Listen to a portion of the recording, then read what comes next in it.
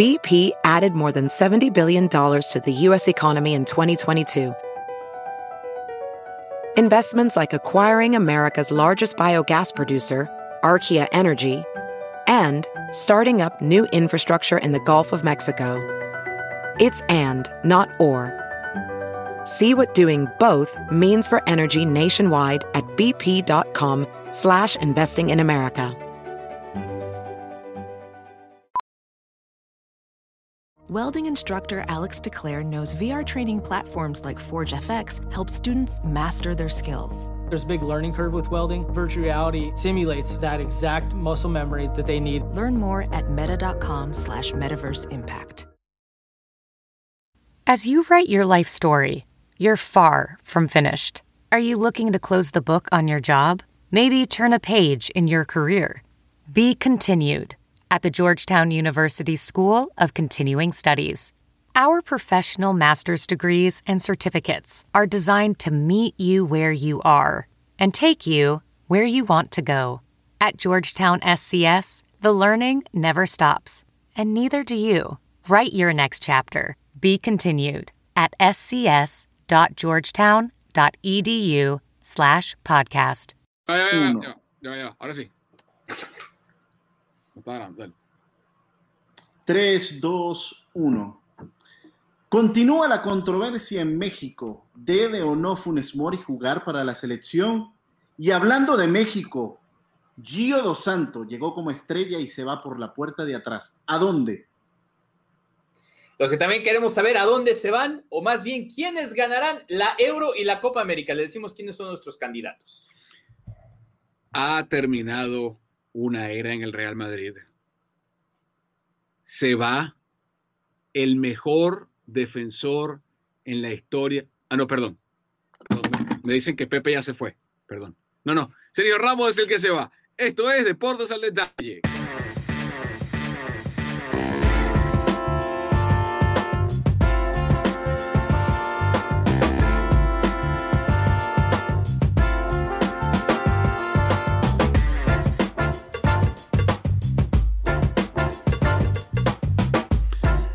¿Qué tal? Buenos días, buenas tardes o buenas noches, depende de la parte del mundo donde se encuentren y a la hora que están escuchando este podcast. Deportes al Detalle, episodio 38. Episodio 38. Pedro, me hubiesen dicho, están todos vestidos de azul menos yo. ¿Por qué no me dijeron? No sé por qué Pedro no te pasó el memo. Sí, es que estamos de este color porque quiero estar a su lado. Bueno, así terminamos esta edición de Deportes al Detalle. Y se despide Pedro Andrade. Gracias por habernos acompañado, Pedro, en estos 38 capítulos. Te deseamos éxito en todas tus próximas aventuras, Pedro. Muchas gracias por habernos acompañado. Bueno, Pedro va a decidir esta semana con qué empezamos. Si con Sergio Ramos, si con Gio Dos Santos y Funes Mori o con la Euro. Elige, Pedro. Yo creo que la noticia que le está dando vuelta al mundo es Sergio Ramos. Ok. Comenzamos por el final. Comenzamos con Sergio Ramos acá en Deportes al Detalle.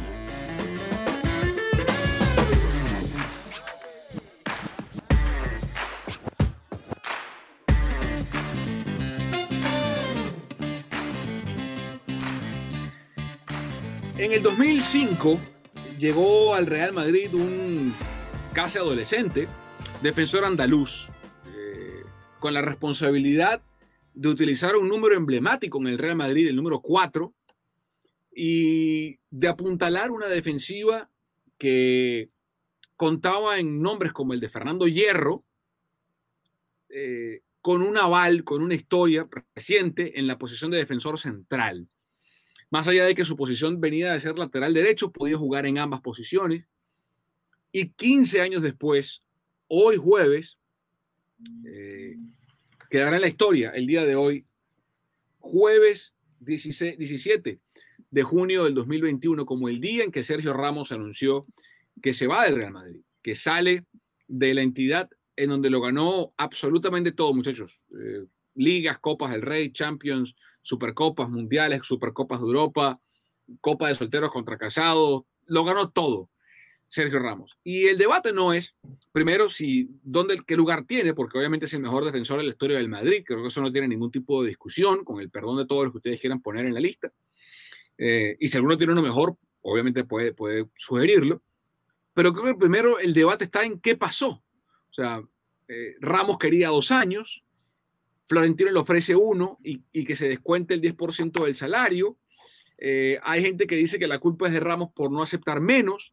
Hay gente que dice que la culpa es de Florentino por no ofrecerle más. ¿Y dónde nos paramos en la balanza, Carlos? Para mí tenía que haber, yo creo que podía cumplir una de las 2 condiciones, pero no ambas. Porque el problema es la incertidumbre, ¿no? Yo creo que Ramos siente que todavía tiene para dar bastante, entonces si le podías ofrecer un contrato un poco más largo, a lo mejor hubiera aceptado. Si le hubieran dicho a Ramos, te doy 2 o 3 años, o 2 años con opción a un tercero, pero necesito que te bajes el sueldo, yo creo que Ramos lo hubiera tomado.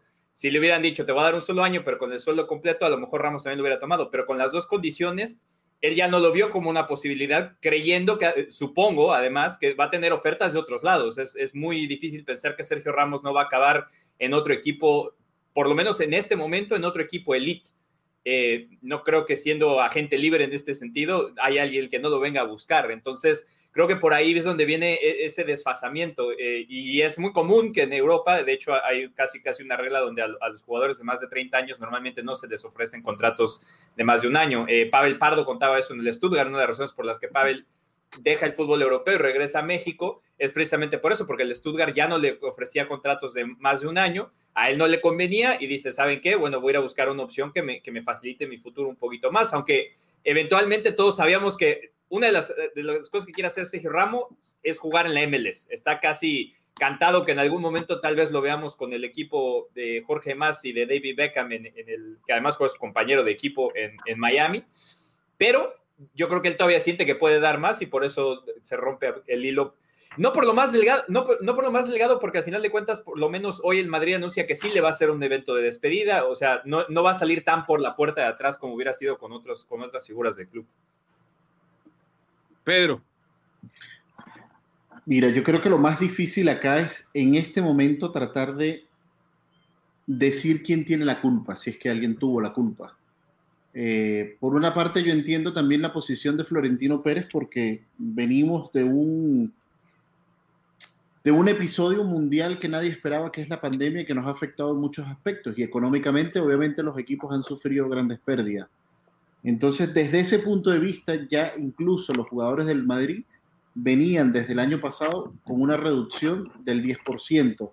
Ahora tocaría un 10% más. Sergio Ramos está, digamos, físicamente, sigue siendo un portento para jugar al fútbol, pero también, digamos, él ya entiende que está, digamos, yo no sé. Digamos Yo también. No sé si es un portento, porque el año pasado estuvo lesionado, se le vio en un par de partidos. O sea, no es el Sergio Ramos 2010. Claro, que llegaba en el pique, que le ganaba a todo el mundo en potencia, que ganaba por arriba a todo el mundo. Pero a los 30 y tantos años de edad. Bueno, por eso no. Al nivel que te da. Bueno, porque eso voy. Y jugando infiltrado, porque no cualquiera se infiltra y te juega 90 minutos. Por eso, pero entonces no es un portento. O sea, portento es sano Virgil van Dijk como central. Yo creo que ya es la mejor época física de Ramos. Cristiano, ¿no? Un portento cristiano que se pierde muy pocos se lesionó y no lo vimos en todo el año. Sergio Ramos se lesionó como 5 veces y jugó. Bueno, pero se rompió el ligamento, Pedro, o sea, otra cosa. Bueno, pero te digo, sí, es verdad que a los 35, digamos, entiendo tu punto, no son muchos los centrales que a los 35 hacen lo de Sergio Ramos, pero eso no le alcanza a los 35 de hoy día. Porque esa es otra cosa. Ya los 30 años en el fútbol moderno no son los 30 años de hace 5 o 6 años atrás. Jubilado. Las edades en el fútbol, en el deporte en general, se han ido estirando. Vean lo que hace LeBron en la NBA, lo que hace Brady en la NFL, Albert Pujol sigue jugando en las grandes ligas, y así sucesivamente. Yo les voy a decir, para mí la culpa es de Ramos. O el responsable, o el, como lo quieran llamar, es Sergio Ramos, porque el Madrid no está haciendo nada distinto a algo que no haya hecho con otros jugadores antes. O sea, a Modric le ofrecieron 1 año de contrato, del año pasado del antepasado que acaba de terminar, 1 año de contrato, bajarse 10% el salario y seguir. Y Modric, que no tiene la estatura de Ramos, estamos de acuerdo, pero es un jugador que ganó el Balón de Oro. O sea, Modric es Balón de Oro, Ramos no, por ejemplo, ¿no? Es subcampeón del mundo. O sea, no es un jugador del montón. Lo aceptó. Ramos decidió no aceptarlo. Está en su derecho de hacerlo. Pero creo yo, bien, no, sin saber si hay algún episodio escondido del cual desconocemos, Carlos, pero siento yo que yo no soy madridista y aquí me estoy sacando de la ecuación porque soy culé, pero me estoy tratando de poner en los zapatos de los madridistas y siento que están dolidos con Ramos porque sienten que Ramos ha podido hacer el sacrificio o aceptar el trato de un año rebajándose el 10% del sueldo por varios motivos. Primero, se está yendo Ramos en blanco. ¿A qué me refiero? Se está yendo del equipo sin ganar nada el año pasado. Y eso deja un mal sabor de boca. Pero más importante, y eso no quita lo que ha hecho Ramos en el equipo, porque por algo empecé diciendo que es el mejor defensor y para mí uno de los 5 o 10 mejores jugadores en la historia del Madrid, con Cristiano, con Di Stéfano, con Raúl. Ahí arriba está Ramos, ¿no? Con Butragueño, con Hugo Sánchez. Ahí está Sergio Ramos, con Casillas. Por sobre todas las cosas, yo creo que Ramos, y de nuevo, sin saber todos los antecedentes, se debía a sí mismo y le debía al Real Madrid afición despedirse en el Bernabéu con gente en la tribuna y él paseándose por Europa y por España con este nuevo proyecto de Ancelotti, sobre todo en el Bernabéu, que tiene 1 año y medio cerrado por la pandemia y que Dios mediante se va a abrir pronto en España. Eso a mí, de nuevo, me pongo, o sea, imagino que si hubiese ido Messi, por ejemplo, yo que soy del Barça, que se hubiese, o Carles Puyol, si estuviese activo, y que se hubiese ido en estas condiciones, sin ganar nada, sin gente en el Camp Nou, y no, vale, así no. O sea, así no. Báncate un año, y si tú crees que te mereces 2, gánate el segundo en la cancha y te van a dar otro año más. En el caso de Puyol, así se lo hicieron, ¿no? Puyol, o sea, yo de los del Barcelona, por ejemplo, que salieron por la puerta grande, Xavi, Iniesta, los demás, ninguno. Uh-huh. Y acá, obviamente, lo que tú dices es una decisión que toma Sergio Ramos. Y sí, yo creo que como aficionado al Madrid, sí les hubiera gustado ver a Ramos en el Bernabéu como una gira de despedida, ¿no? O sea, como que, bueno, este es el último año, pero ya después no sé qué va a pasar, o dice de una vez, voy a firmar y no vuelvo a firmar. Y eso sí puede dejar, además porque sale de la nada, ¿no? Sale a media Eurocopa, o sea, hay muchas cosas pasando ahorita como para que... Sin ser convocado de la selección, además. Se pierde entre todo lo que está pasando, ¿no? Y creo que eso es lo que sí genera como cierta... una mala sensación. Que de hecho, además, la rueda de prensa que va a tener, esto lo estamos grabando el miércoles, él va a tener una rueda de prensa el jueves con el Real Madrid, ya la modificaron, ya la cambiaron de horario, porque va a coincidir exactamente también con la rueda de prensa de España en la Eurocopa. Claro. Entonces es como para no dejarlo aún más como desapercibido o por allí tras papeles. Sí, a mí me da mucha lástima. Me da mucha lástima cómo termina todo, por todas las partes involucradas. Me da lástima por Ramos, primero que nada, porque estoy seguro que él no se quiere ir. Y estoy seguro que en esa rueda de prensa, como decía Pedro, este episodio sale el jueves, pero lo estamos grabando el miércoles. Estoy seguro que Ramos va a llorar, que su señora va a llorar, que, bueno, no sé si Florentino va a llorar, pero estoy seguro que va a ser muy emotiva porque el jugador no quiere irse. De hecho, estaba negociando para quedarse más tiempo en el club, ¿no? Uh-huh. Ya por ahí me parece un escenario triste, porque el jugador no se quiere ir. Y además que lo manifestó abiertamente en el documental que hace poco estrenó, si no me equivoco, creo que fue por Amazon, donde él no daba todavía luces de su futuro, pero sí manifestaba. Obviamente Ramos es madridista de corazón, o sea, realmente Ramos es el Real Madrid en persona. Es muchas cosas, no es solo un jugador, es muchas cosas lo que representa. Y creo que eso es lo más fuerte, o sea, el separar esa imagen de Ramos sin Madrid, Madrid sin Ramos. Sin duda, pero sin duda. Y a ver, me da rabia por la afición del Madrid y por los compañeros del Madrid que no hubo ese momento. O sea, para mí, de las cosas que creo que más conmueven tanto al aficionado como al deportista, al aficionado incluso, Carlos, que es neutral, porque es mi caso, yo no tengo ninguna inversión sentimental ni en Ramos ni en el Madrid como aficionado, pero soy aficionado del fútbol. A mí me hubiese gustado, incluso como aficionado del club rival del Madrid, a mí me hubiese gustado ver a Ramos despedirse en el Bernabéu. O sea, nos privaron el ego de Ramos y las decisiones administrativas o directivas del Madrid nos privaron de ver ese momento, de ver a Ramos sudado, quitarse la camiseta, el Bernabéu coreándolo, Ramos romper en llanto, quitarse la cinta de capitán una última vez, esa entrega de testigo, ¿no? Emocional, donde le entrega a Ramos la banda de capitán al próximo que vaya a ser, a Benzema o a Modric o al que sea que se le vaya a entregar y ponérsela, o sea, esos detalles, esas postales, nos privaron a todos. Y a mí en serio me da mucha lástima, porque no debería ser. Y la siguiente pregunta es, compañeros, ¿a dónde va Sergio Ramos? ¿Dónde va a jugar en el 21-22 Ramos? Carlos Justiz. ¿Dónde quieres verlo? Vamos a responder dos preguntas. ¿Dónde quieres verlo? ¿Y dónde crees que va a jugar? Que puede ser lo mismo. ¿Dónde me gustaría verlo? No digas San José Earthquakes. San José. No. De hecho, lo dije hace rato. Yo creo que la primera opción de Ramos en la MLS es Miami, por muchas cosas. En Pumas, que necesita defensa. No, pues en Pumas necesitan todo. Pero...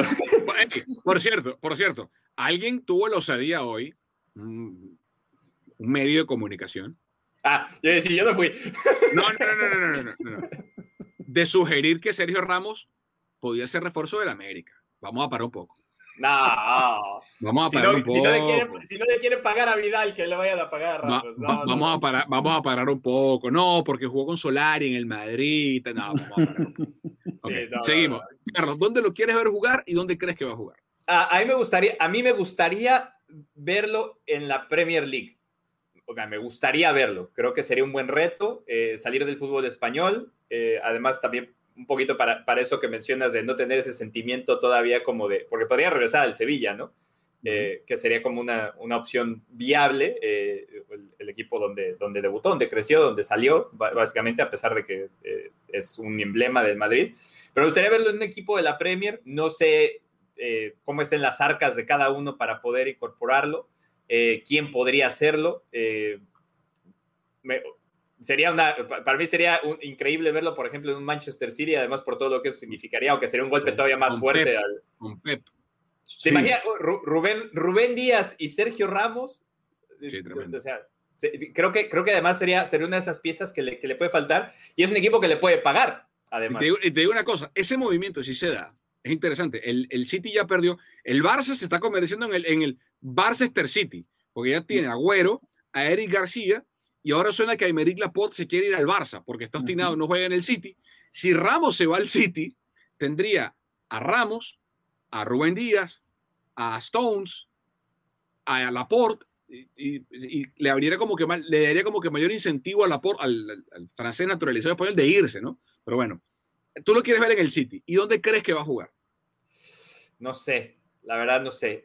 Creo que de las opciones que hay, es que el mercado apenas está abierto y todavía con la Eurocopa se dan muchas cosas. ¿Sabes dónde creo que sería una opción que ahorita no la han tentado, pero lo más seguro es que ahí cabe? En el Paris Saint-Germain. Ok. Pedro, ¿dónde lo quieres ver jugar y dónde crees que va a jugar? A mí me gustaría verlo en dos equipos. O el Sevilla, para que cierre su carrera, digamos, de alto rendimiento, alto nivel, en el que fue el club donde surgió, o en el Manchester United. ¿Y dónde crees que va a terminar? Y donde creo que va a terminar, para mí va a ser o PSG o Manchester City. Pues son también, o sea, va a llegar gratis, pero también si la disputa con el Madrid fue por dinero, tiene que llegar a un equipo que le dé un contrato también que él se sienta valorado. ¿Y quién puede pagar a un Sergio Ramos? Dinero y tiempo. Porque él estaba pidiendo 2 años. Exacto, dinero y tiempo. O sea, 2 años. Yo quiero verlo en el Sevilla. Me encanta, soy un tipo sentimental, me encantan las historias de empezó aquí, se fue cuando era un adolescente, con 19, 20 años, se fue al Madrid, triunfó, lo ganó todo, y ahora vuelve al club donde salió. Me gustaría verlo ahí por simplemente el factor sentimental. No creo que va a ir el Sevilla, porque no va a ganar nada en el Sevilla. Y conociendo a Sergio Ramos, conociéndolo como, digamos, lo he entrevistado una vez en mi vida, en una zona mixta en el Bernabéu, 1 o 2 veces lo habré entrevistado. No lo conozco, pero digo, conociendo la personalidad como jugador y lo que es, como aguerrido, Sergio Ramos va a querer ir a un sitio donde vaya a ganar algo importante. Y se me ocurre únicamente 2 sitios, que son el City y el PSG. O sea, que le pueden pagar, que le pueden dar un contrato de por lo menos 2 temporadas y que le pueden dar el dinero que él está aspirando. Y un equipo competitivo, además. Y un equipo competitivo, además, ¿no? Y ahora, entonces, salvando diferencias, lo del PSG me parece, si llegara al PSG, o sea, cuando abran el diccionario y busquen la definición de la palabra hipocresía, va a salir una foto, si llegara Sergio Ramos al PSG, de Sergio Ramos y Thiago Silva.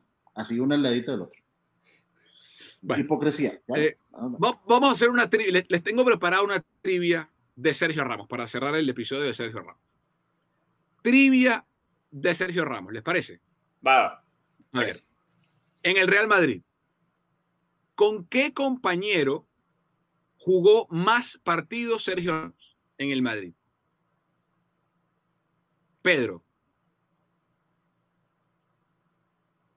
¿Con qué compañero jugó más? Ustedes pueden jugar en casa, en su carro, en su oficina.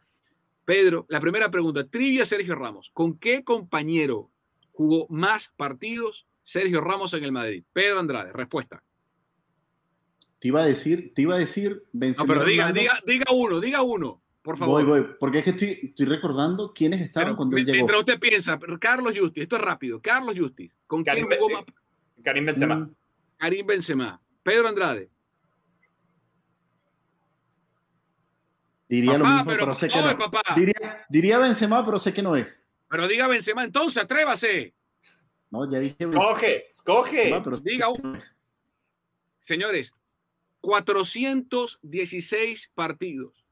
416 partidos en la misma alineación o mismo juego. Sergio Ramos con Karim Benzema, el jugador del Madrid con el que más partidos estuvo en su carrera en el Madrid.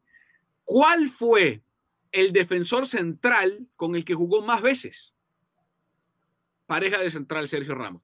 ¿Quién fue el... Pepe, dice Pedro Andrade.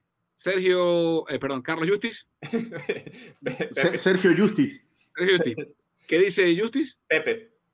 252 partidos, dupla de centrales, 2.25 puntos por partido ganaron juntos Sergio Ramos y el carnicero de Maceió, Pepe.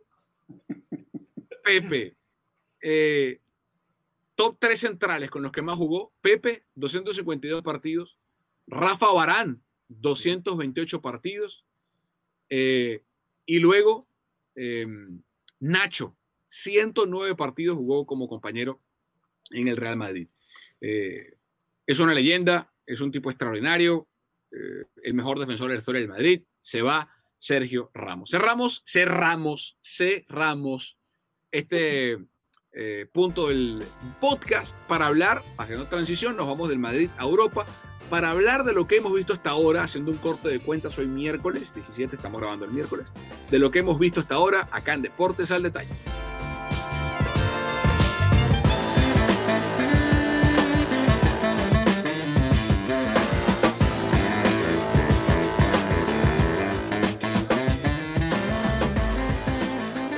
Pedro, ya que estamos en onda de trivia, en esta nota, ¿no?, de trivia, ¿qué pasó el 18 de septiembre del 2018? ¡Tiempo! Esto es lo bonito de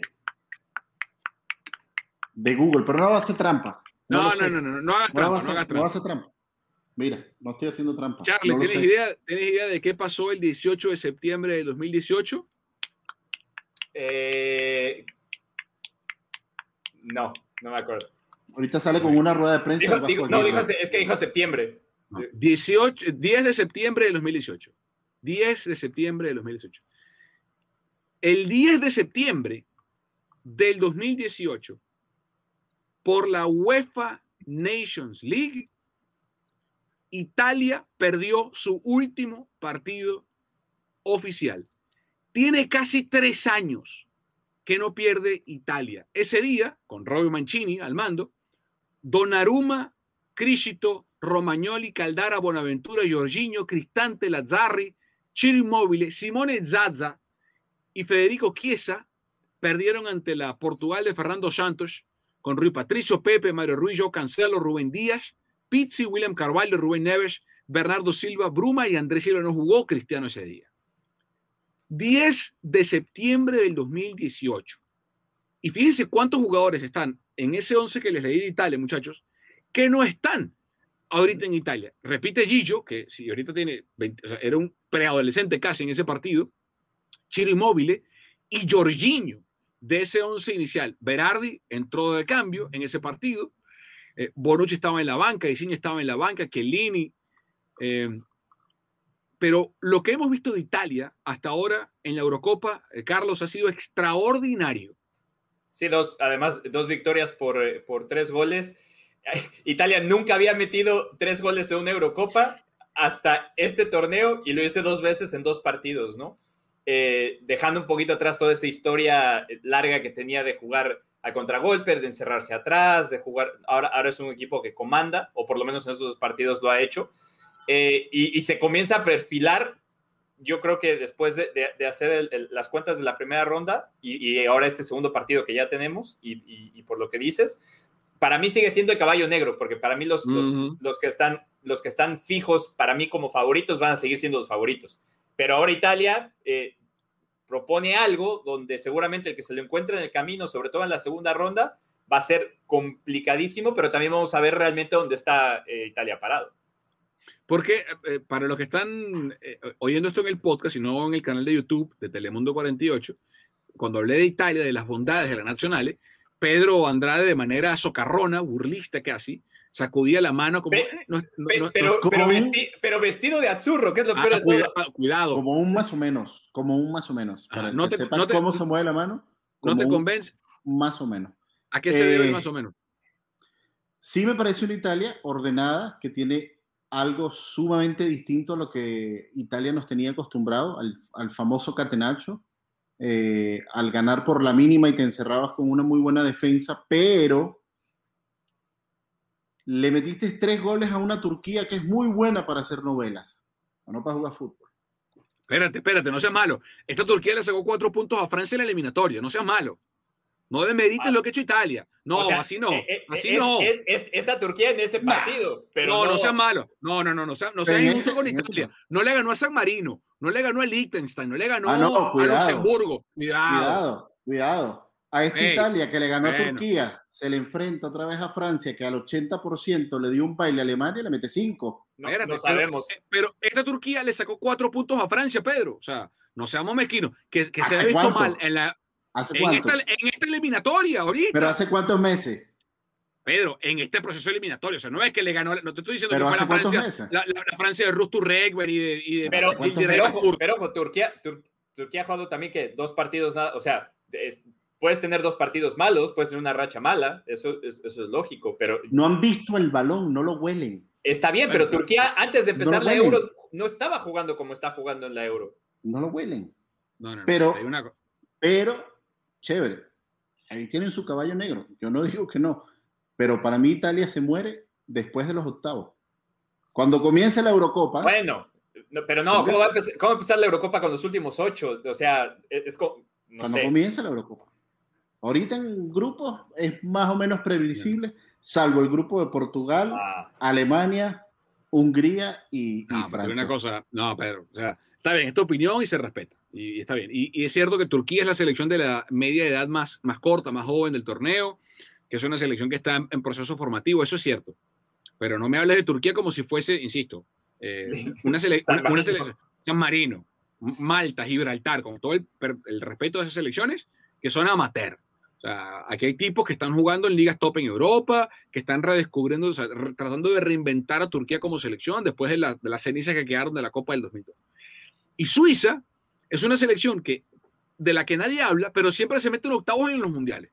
Octavos, cuartos. En las Euros, octavos, cuartos. Y hoy Italia, porque estamos grabando el miércoles, hoy Italia le puso, no catenacho, porque no fue que le ganó No. con 11 tras de la pelota y pelotazo para un delantero, no, le amarró, o sea, ni la olió Suiza hoy, tic, tac, toma, dame, toca, abre, aquí, allá, toma, recorta, vamos, pin, gol, venga, se suma un volante, se mete un interior, suma el gol de Locatelli, el primero, aparte que es una delicia de pelota la que le pone Berardi a Locatelli en el 1 contra 1, o sea, nunca se espera Suiza la aparición de Locatelli en el área como un box to box, lo pierde media selección suiza y nosotros, o sea, cuando uno piensa en volantes de contención italianos, no piensa, o sea, ¿qué volante de contención o volante mixto italiano tiene uno, recuerda uno que pisa el área? De Rossi de pronto, ¿no? Digamos, recientemente, Daniele De Rossi, tal vez. Y cuidado, Locatelli hoy metió 2, uno de afuera un bombazo y el de hoy definió como, terminó definiendo en el área pequeña. Cuidado con Italia, cuidado, ¿eh? Sí, yo no sé, yo también lo veo, yo también lo veo así. Creo que sí. Te digo, no lo veo como, no lo veo precisamente como el favorito. Creo que, digo, para mí hay 3 favoritas muy marcadas. Y hoy le gana a esa misma Suiza, a la que también Italia le ganó el grupo.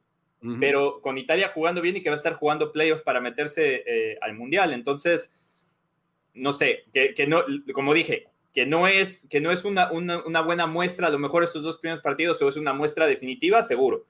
Pero cuando llega a octavos, o puede entrar a cuartos, si es que pasa a ronda de octavos, depende de qué le toque también y cómo se dé el partido ese día, porque además, comparado con euros pasadas, el formato de las euros pasadas, cuando tú empezabas con buen ritmo, te ayudaba, porque están en el mismo país, o sea, es el mismo concepto de un torneo corto en el que tienes pocos traslados. Este no sabes dónde te va a tocar, son 11 ciudades, o sea, hay muchas cosas que lo rodean, pero que también ayuda a Italia que ha podido jugar en casa, literalmente. Y que no hubiera sido algo que pudiera hacer en otras ediciones. Hay 2 cosas que hay que tomar en consideración. La lesión de Chiellini en el partido, terminó entrando a Cervi por el central de la Juventus. Vamos a ver cómo está Chiellini. También está, aparte de Cervi, también está Bastoni. Y cuidado, porque Italia está dándole un baile a Turquía y a Suiza, y vamos a ver qué pasa en el último partido. Y de aquí en adelante, sin Marco Verratti. O sea, sin Marco Verratti. Ahí está Varela, hoy jugaron Varela, Jorginho y Locatelli. Insertando a Verratti ahí, o sea, ¿qué puede hacer la Nacional? Este equipo no permite goles. Ya son, yo hasta perdí, o sea, tenía la cuenta, habían sido 920 minutos, ya son más de 960 minutos seguidos que tiene Italia sin recibir un gol. Y además sin exigir a Donnarumma, porque, o sea, tienes un buen arquero que podría estarte sacando varias jugadas que no tuvieras una buena defensa y de todas maneras sigue siendo factor, y aquí ni eso. Los últimos 2 partidos he estado sentado viendo el juego. El último gol se lo metieron en Italia el 14 de octubre del 2020, en la Nations League 1-1 contra Holanda. Desde entonces le ganó 4-0 a Estonia, 2-0 a Polonia, 2-0 a Bosnia, 2-0 a Irlanda del Norte, 2-0 a Bulgaria, 2-0 a Lituania, 7-0 a San Marino, ahí sí, 4-0 a República Checa, 3-0 a Turquía y ahora 3-0 a Suiza. ¿Qué otra selección? Ya hablamos de las nacionales. Vimos una primera vuelta, ya estamos en la segunda vuelta de la fase de grupos de la Eurocopa. Pedro, ¿qué selección te llenó más el ojo y por qué? Hasta ahora.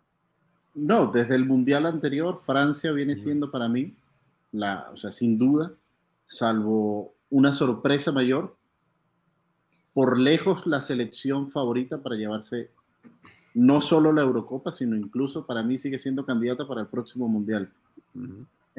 Jugaron ante Alemania, los vi demasiado cómodos. A Pogba a un ritmo espectacular, comandando los tiempos de juego. Kanté, ya sabemos lo que hace Kanté regularmente, cómo aparece en cualquier zona. Mbappé, ni se diga, y ahora con el regreso del gato Benzema, se me hace que es una selección o sea, es que si no se lleva la Eurocopa, para mí sería sorpresa, la verdad. No veo rival en este momento, en la primera vuelta, que le ponga un freno a Francia. Por mucho orden, Italia. Por mucho orden que tú hiciste de Italia, etc., no lo veo en esta primera vuelta. Hay dos selecciones para competirle. Yo creo que hay dos selecciones que están para competirle y que no sé qué puede pasar en ese partido. Una es Bélgica. No vayas a decir Portugal porque desconecto y me voy. No. Bélgica e Inglaterra. Por más que los ingleses nunca ganen, y si se llegan a cruzar esta selección inglesa por el momento que vive, con los jugadores que tiene, con un Mason Mount en gran nivel, con Phil Foden en un gran nivel, con el mismo Raheem Sterling, Jack Grealish, que ni siquiera lo utilizaron y está en un momento fantástico. Creo que Inglaterra tiene para pelearle a cualquiera. Para mí es una de las candidatas, pero el otro es definitivamente Bélgica. Y Bélgica se ha quedado a la orillita en los dos mundiales pasados, en el semis en este y en cuartos en el anterior. Pero tiene un equipo también muy completo. Romelu Lukaku también vive un momento extraordinario. Ha cambiado su forma, se ve más potente. Entonces, yo creo que si hay un equipo que le puede... Y una ventaja que tiene Bélgica sobre Francia, creo que está en la defensa y el arquero. Creo que si, en ese sentido, Hugo Lloris sufre un poquito menos por todo lo bien que hace Francia cuando tiene la pelota, porque Kanté recupera muchas pelotas en medio. Pero si se le acercan al arco a Francia, va a ser más complicado. Y aunque Lloris es un muy buen arquero, no es Thibaut Courtois. Y Courtois con esta defensa y con esos jugadores creo que puede hacer la diferencia. Para mí, las tres favoritas son Francia, obviamente, y como dice Pedro, incluso para el Mundial que sigue, pero Bélgica e Inglaterra están ahí con ellos. Si Luis Enrique sienta a Morata, España puede ganar la Euro. Morata no puede jugar más en la Euro. Morata no puede jugar más en la Euro. O sea, Morata... A mí me indigna que les extrañe que Morata falle. A mí eso no me indigna, me indigna que lo pongan. Pero la cantidad de mensajes que decían, no puede ser que Morata. Pero es que no puede ser que falle. O sea, una cosa es que falle, porque puedes fallar algunas jugadas. Sí, claro. Pero que falle las que falla. Eso es lo que no puede ser. Pero eso es Morata. Toda la vida ha sido así Morata. Mira, mete goles en fuera de juego. Hace como 7, 8 años. Yo hice un ejercicio y ese número no ha cambiado mucho. De cuál es el porcentaje de efectividad de conversión de goles de los delanteros elite en las ligas elite del mundo.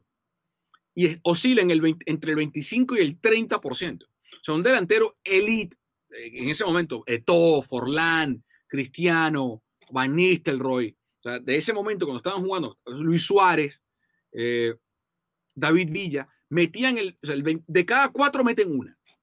De cada 6 meten 2. ¿No? Está por ahí. Bueno, yo no he sacado la cuenta de Morata. Morata tiene que ser de cada 100 mete una. Morata es un delantero, yo ponía un tuit, para mí me parece un delantero enigmático su carrera, porque no es un goleador, o sea, no es un goleador. Nunca, en ninguna temporada en su carrera, Álvaro Morata ha metido más de 20 goles en un año. Y ha jugado en el Chelsea, en el Madrid, en el Atlético, o sea, en equipos que generan fútbol, en la Juventus. Equipos además que han sido su sueño. Porque en todos llega y dice, ha sido un sueño llegar a jugar a este. Sí, bueno, sí, tiene más sueño que... Bueno.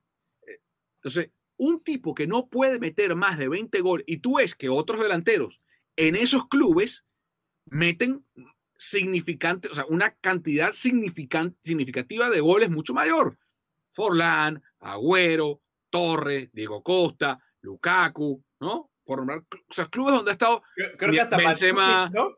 Seguro. Sí, Benzema, Cristiano, o sea, los que quieran nombrar, todos meten más goles que él. Y empiezan los discursos que tienen sentido, no, que es un delantero muy táctico, que pivotea bien, que abre los espacios, bárbaro. Todo eso está.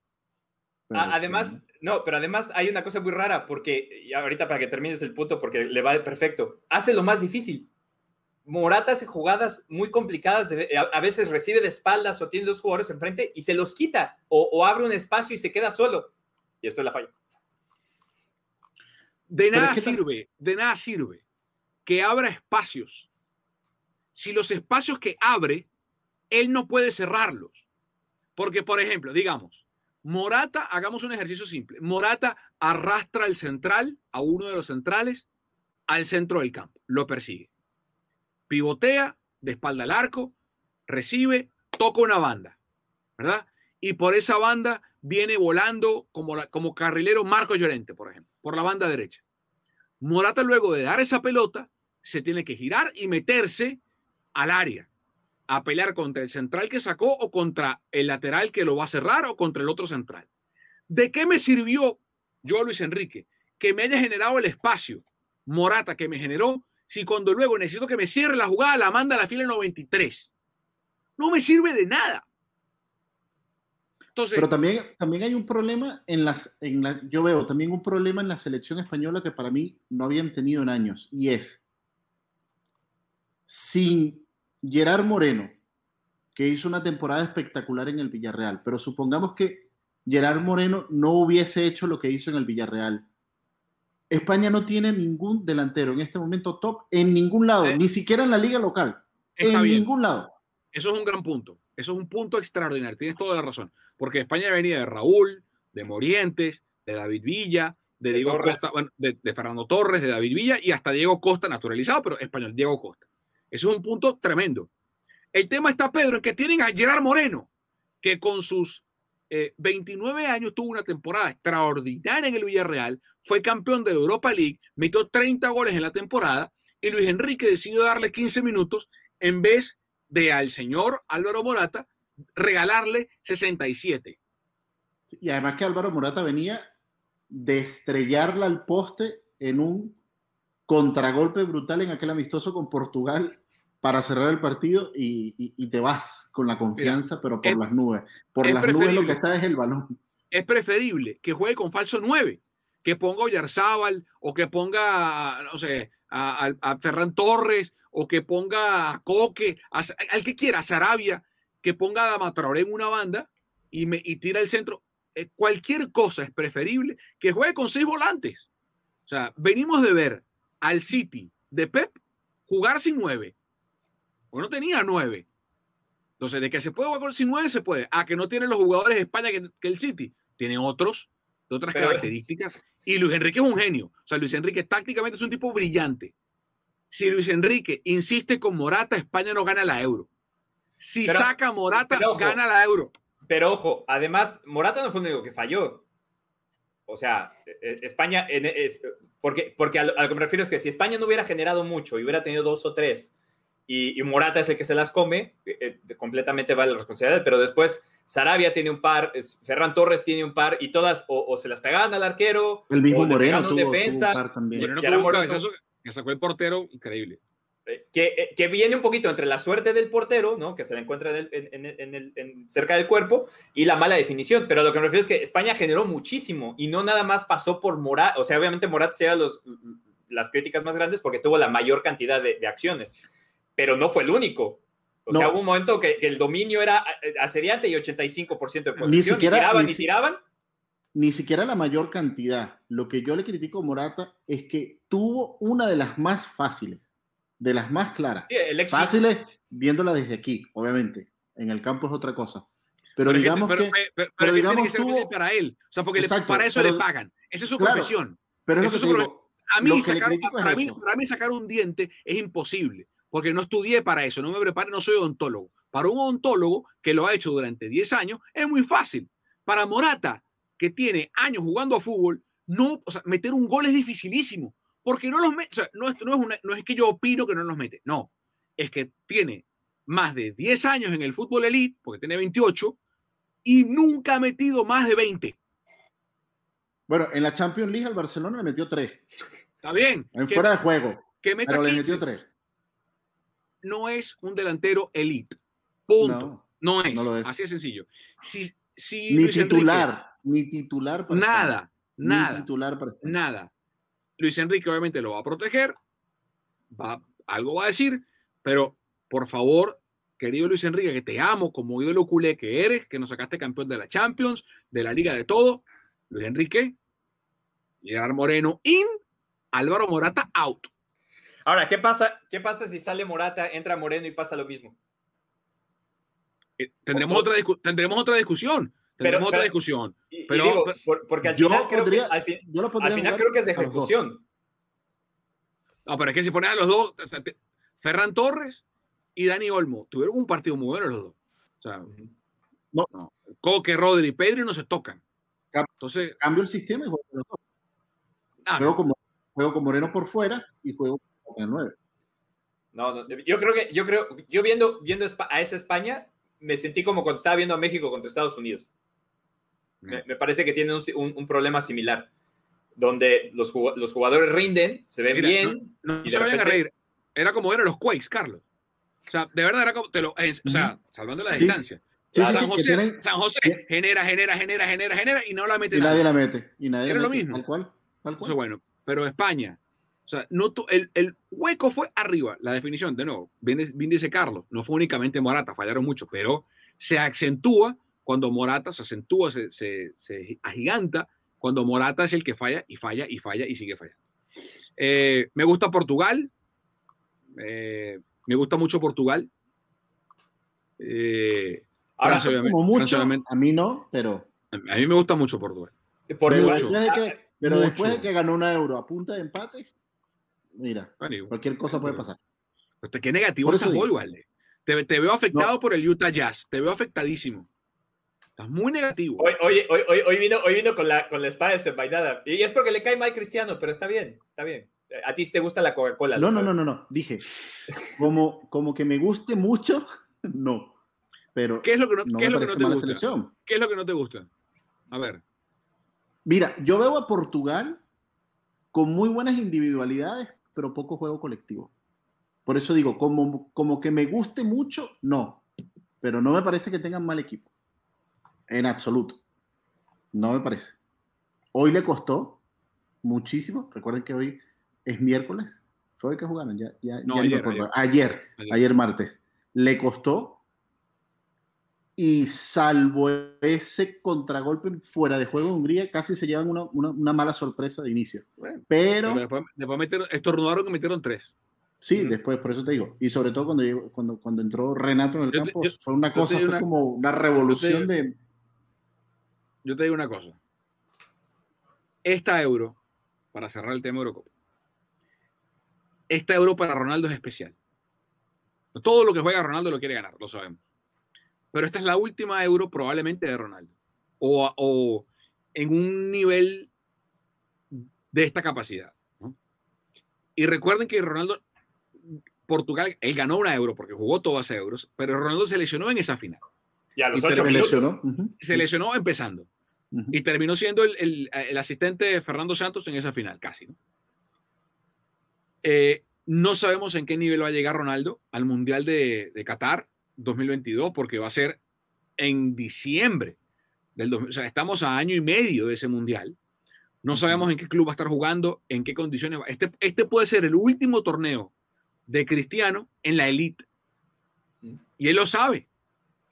Entonces, por ese simple factor, más allá de que tiene, para mí, de todo, de arquero, Rui Patricio es un porterazo.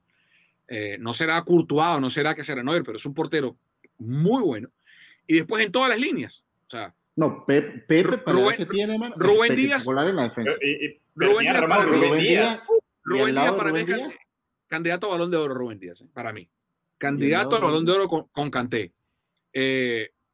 Nelson Semedo jugó un buen partido. Rafa Guerreiro anda volando. La dupla de Carvalho y Danilo Pereira a lo mejor es la línea floja que tiene los contención, pero hicieron un buen trabajo. Después de ahí para arriba, Bruno Fernández, Diogo Jota, Bernardo Silva, Cristiano y los que venían en la banca. Rafa Silva estuvo involucrado en los 3 goles en los que marcó Portugal. Andrés Silva a mí no me gusta, pero es un buen recambio. Y si Renato Sánchez se acuerda de aquel Renato Sánchez que vimos en esa Euro y que estaba en el Benfica, cuidado. No, y por eso te digo, Renato cuando entró cambió totalmente el partido. O sea, le dio una revolución y no jugó Joao Félix tampoco, o sea, bueno. Pero... Cerramos la Euro y hablamos ahora de México y de la América acá en Deportes al Detalle.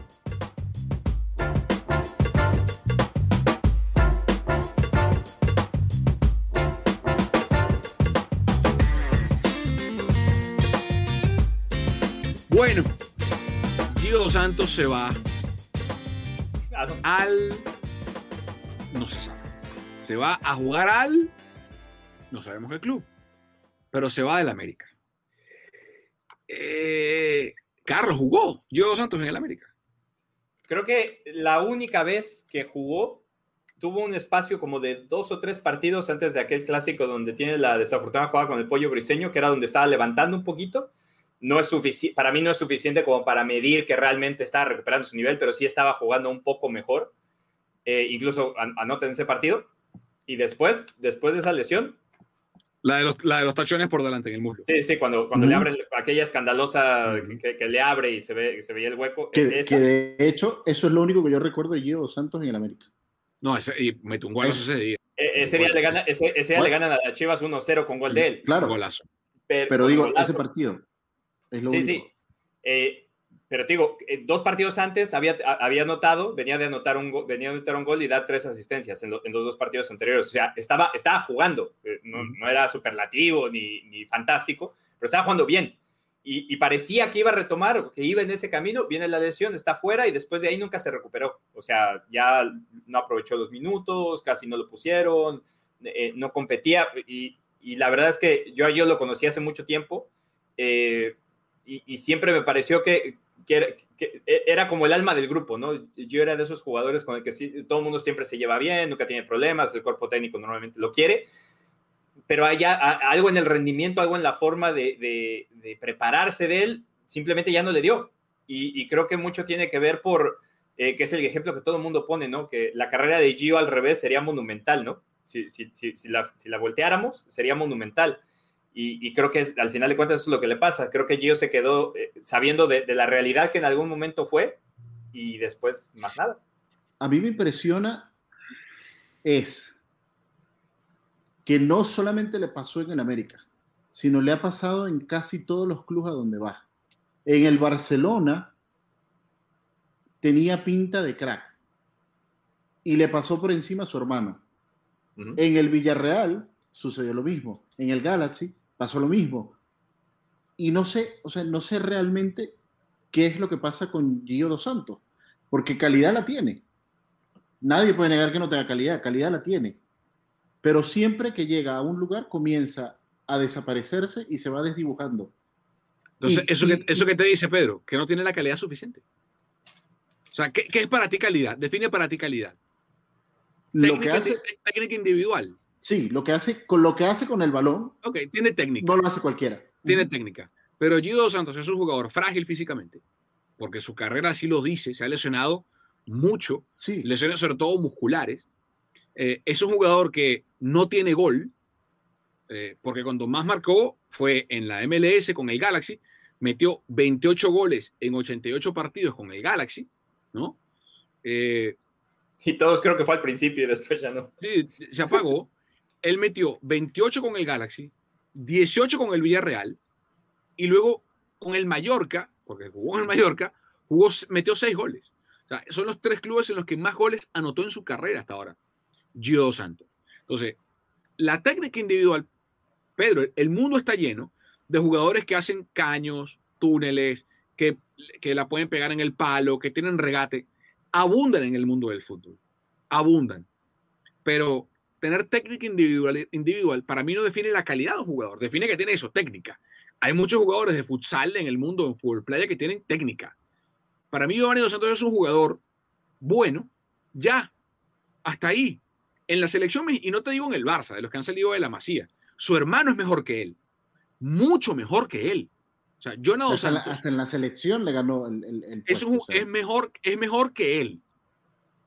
Jonathan en la selección no estuvo por encima de Gio. No, Gio acaba primero consiguiendo un título mundial sub-17, una medalla de oro en Juegos Olímpicos, arrastrando a Tim Howard por el piso y clavándole al ángulo de atrás. No digo en títulos ni en las filiales, digo en la selección mayor. O sea, en cuanto a titularidad o quién jugó más o tuvo protagonismo, no fue el más hermano. Protagonismo, no, Gio, por mucho. En mundiales, metió goles en mundiales, mete goles importantes en mundiales y 2 veces de esas listas no llegó Jonathan. Bueno, ya va. Goles importantes en mundiales a Holanda. No, bueno, ok. Bueno, pero en un mundial. Meter un gol en un mundial es importante para... Está bien. 1, a Holanda. O sea, ya va. Es un buen jugador. Pero está hablando en selección. No. Estamos diciendo en selección. Yo creo que fue mejor que Jonathan. Ok, pero en selección mexicana de fútbol, jugadores que las cosas que ha hecho no se las estamos quitando en la selección mexicana. No, para nada. Santos. Pero jugadores mejores que Gio Dos Santos en la selección mexicana hay decenas. Decenas.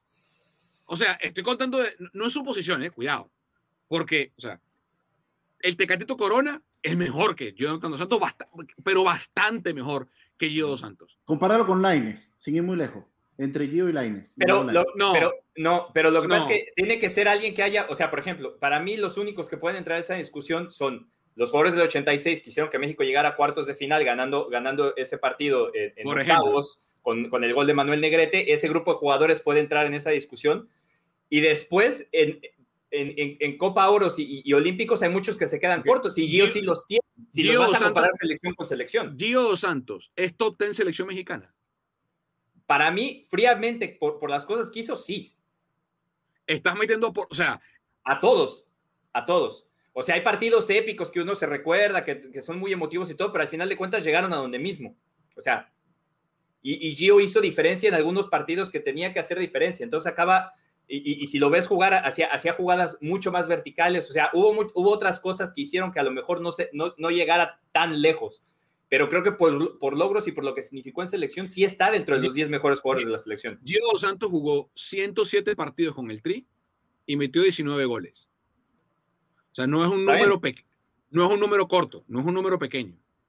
Pensando que el máximo goleador tiene 37. Uh-huh. Exacto, no es un número corto.